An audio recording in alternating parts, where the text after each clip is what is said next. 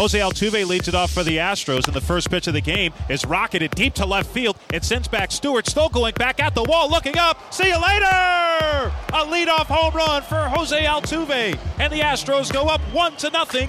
One pitch into the game. This. Who does he think he is, George Springer? Is another Astros podcast. Kemp ready for a 2-2. And Tony drives this one deep to right field. Racing back is Castellanos at the wall, looking up. See you later! A 2-run home run for Tony Kemp. And the Astros go up 3-0. Kemp's 6th home run of the year. Slider has popped pretty well to left field. That's going to send Stewart back. He's on the track. That ball is gone! Tyler White with a 2-run homer on 2 strikes, an 0-2 count. And White connects for the 12th time this season. Last hope for the Tigers. Astros by a run.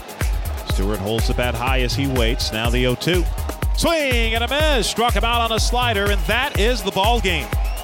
The Houston Astros make it 2 in a row in Detroit, defeating the Tigers tonight by a final of 5-4. And the Astros remain 3 games ahead of Oakland for first place in the AL West. Well, I'm in A.J. Hinch's office before the 3rd game of this series with Detroit. I want to ask you about catching. And we have a great crowd microphone when we're here in Detroit. It's probably the best we have. When we hear the pop and the sound of the fastball getting into the catcher's mitt, was there a key for you to making a pitcher feel a little bit more confident when that ball hit the pocket? And, pitchers love it. I don't think you ever probably experienced it because you got to throw over 85 in order to get it to actually pop in the glove. But so I was 10 miles per hour short. You were a little short, but and the guys that actually had arm strength, you could make that loud noise by catching it perfectly. And as the ball moves and cuts and sinks, it's a little bit harder. But there is something about that pop of the glove that pitchers dig it. It's a little bit of an intimidation factor. You get a guy like today, like Garrett Cole, in a place that's pretty quiet, like Comerica right now. You can make it loud. I mean, the difference between when you first started catching, I believe you told me it's 10th grade when you started catching, to when you got to the major leagues, how to break in a catcher's glove. Yeah, you have all sorts of different little styles and ways, and what I became is a little bit of a glovesman guy. Like I wanted to fix the strings, I wanted to change the style, and everybody always talks about oil, and you've heard the microwave stories or shaving cream or different ways to do it. But you get some premium stuff here in the big leagues. Lexo oil was always my favorite. It kept the leather intact. I didn't ever wanted it to get too soft, or I didn't want it to get too flimsy or too heavy. Yeah, heavy, like it weighs down the leather. But more times than not, it was trying to keep the pro preferred leather taut and keep it tight, because that's how I liked my gloves. You always had some backup gloves in the dugout? Yeah, I had always 2 or 3 that I would work with, and a bullpen catcher would always have, you'd ask him to keep catching with one to keep it. A little bit better, but it's sort of like a personal thing. I never liked guys to put their hands in my glove, right. And so I'd have it. I had one that was my gamer. I'd have a backup, and then I'd have one for all the people who were fantasy catchers that thought they could come back behind the plate and warm up a pitcher. And the one that said "Do not touch." Yeah, the one that said "Do not touch." When I had to catch you, there was the big knuckleball glove, which was like a big first base glove, basically, and. So you kind of weighted my bag down with an extra glove that was sort of useless. It was do not touch. It was do not touch, and nobody wanted to touch you anyway, so it was fine. All right, I want to ask you about a couple of your relief pitchers. Joe Smith is one of them since coming off the DL with that elbow discomfort. Man, he's been money. He has been money, and he's so under control on the mound, and he's so cerebral with his approach, and his angle's good. He has no fear whatsoever when he knows his game plan, and he's been tough. He's when you have an angle like that from the sidearm, everybody assumes he can't get lefties out. He's actually had great success against lefties. He can elevate with that kind of rising fastball. He's got the big sweeping slider. He's got some guts, and he's got some experience. I mean, this guy has pitched in every scenario possible, so I trust him with the game on the line. When you deviate from the standard like he does, and even for normal sidearmers, he looks like he makes the ball rise from time to time. How does he do that? Yeah, it's just a little bit of an optical illusion, I think. You're just not used to seeing the ball from that angle, and then he sort of defies logic of the ball sinking down, and that's been important for him as he's aged.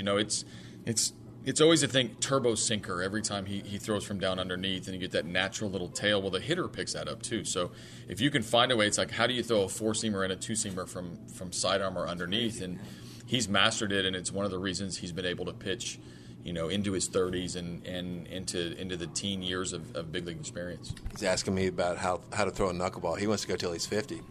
Yeah, I mean, he might. I would shoot higher and ask like Wakefield or Necro or somebody that had a good knuckleball. That's a good idea.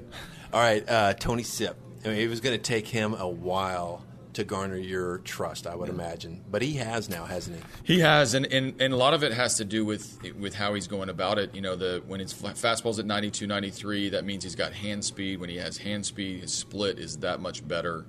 And when he's throwing that split below the zone, he gets some crazy swings. And so, strike throwing's key. His arm strength is key. Rarely do I really care that much about arm strength, but because of the hand speed and the repertoire that Tony Sipp has, I like to see it. And he's been rather unflappable. When he was struggling over the last couple of seasons, he would dance around the strike zone. That gets anybody in trouble.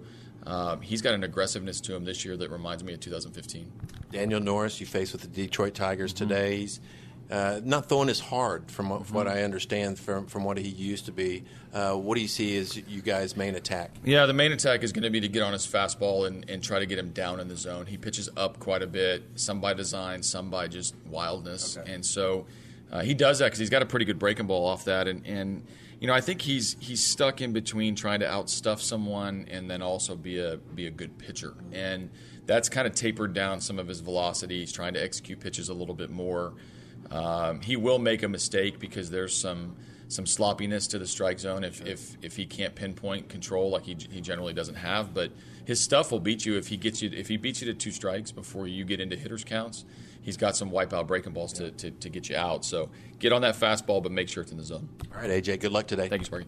Back with more Astro Launch right after this. You want to hear this ridiculous question we got on Twitter, Robert? Sure. The following is a production of Great news. Astros Radio turned my wife into a fan. Steve Sparks, Robert Ford. She doesn't really like baseball. Should I keep her? That is crazy. No, don't keep her. Robert Ford and Steve Sparks. That's ridiculous. Fielding your baseball questions. Dump her. The opinions of Steve Sparks do not reflect the opinions of the Houston Astros Radio Network. The Houston Astros. She doesn't like baseball. That's silly. Radio Network. Welcome back. Robert Ford joined by Dean Dietz, brought up to the Astros last week and got to make your big league debut on the last homestand. First of all, how did you find out that you were going to be a big leaguer and that you were coming to the Astros? Manager in AAA called me in, joked around with me a little bit, and then eventually, I knew that Hector had gotten hit by a line drive, and I figured, there's a possibility, and told me that I was going to join the team in Houston. Were you surprised at all, or like you said, you kind of had an inkling that it might happen? Yeah, I was hoping that after the playoffs and AAA I would come up. I figured it would happen at the end of the playoffs, but it was kind of cool to come up a little early and watch the team play. You got added to the 40-man roster after last year, but then got the 80-game suspension to start this year. What were some of the things you did during those 80 games to just stay sharp and be ready when your time came? I just try to keep my head up. Everybody has a little bump in the road here and there, and it's the people that get up and keep moving that are successful. So I just try to keep that in mind and keep moving forward. I believe this is your first professional season without a start, and I know you worked out of the bullpen at the last month of last season, I guess it was, at AAA. What's the adjustment been like for you, having started all that time and then working out of the pen? It's not that different. It's just at the bullpen I have better mentality. I would just don't have to really worry about the hitters. I just go in there and try to do my thing for as long as I can or as long as they need me. So it's nice. I like being able to throw an inning here, take a day, throw another inning, go back to back. So I like it. You from Nixa, Missouri. Before your senior year of high school, you hurt your elbow, wound up not pitching at all your senior year of high school, and then didn't play for a year out of high school, and wound up at a junior college in Oklahoma. How did you wind up getting out to, I believe it was Northeastern Oklahoma A&M after not playing basically for a couple of years? It was some of my teammates that I played in travel ball in high school. They went to school there, and they saw that I was throwing again after Tommy John. Gave me a call, told me to come throw for his coach, and that's what happened. They ended up offering me right there on the spot, and I just signed, and that's all she wrote. Was there ever a point during that time when you weren't pitching that you thought, well, maybe baseball isn't going to happen for me, maybe I should just move on, or did you always have that belief that you were going to pitch again? When I had Tommy John, when they told me I needed Tommy John, I thought about just hanging him up and just going to play football, but I figured, I might as well have the surgery and see what happens from it. I can always just try to go play football instead. So you had a chance to maybe advance past high school with football? Yeah, I was going to go to D2 somewhere, play with some of my buddies from high school just to pass the time, but I figured I had to give baseball one more chance. When you were at Northeastern Oklahoma, did you have any idea teams were looking at you? Did you know that the Astros were interested in you? Not in the fall, no. I wasn't throwing very hard, but in the spring, the more innings I got in, my arm started feeling better, and I started throwing a lot harder, and then some teams started talking to me here and there. So you got drafted in the 11th round. Was that about what you were expecting, or was it a surprise? Were you following along with the draft? I was following along. I didn't really know what to expect. That was the first time being in that situation. Obviously, I was hoping I would go higher, but I'm glad I landed where I landed, and it worked out so far. Dane Dietz, Astros reliever, glad you're here, and thanks for joining us. Thank you. The Houston Astros Radio Network. One of the most dominating performances we've ever seen for a Houston Astro. Steve Sparks, Robert Ford. Garrett Cole with a masterpiece. This is the Houston Astros Radio Network.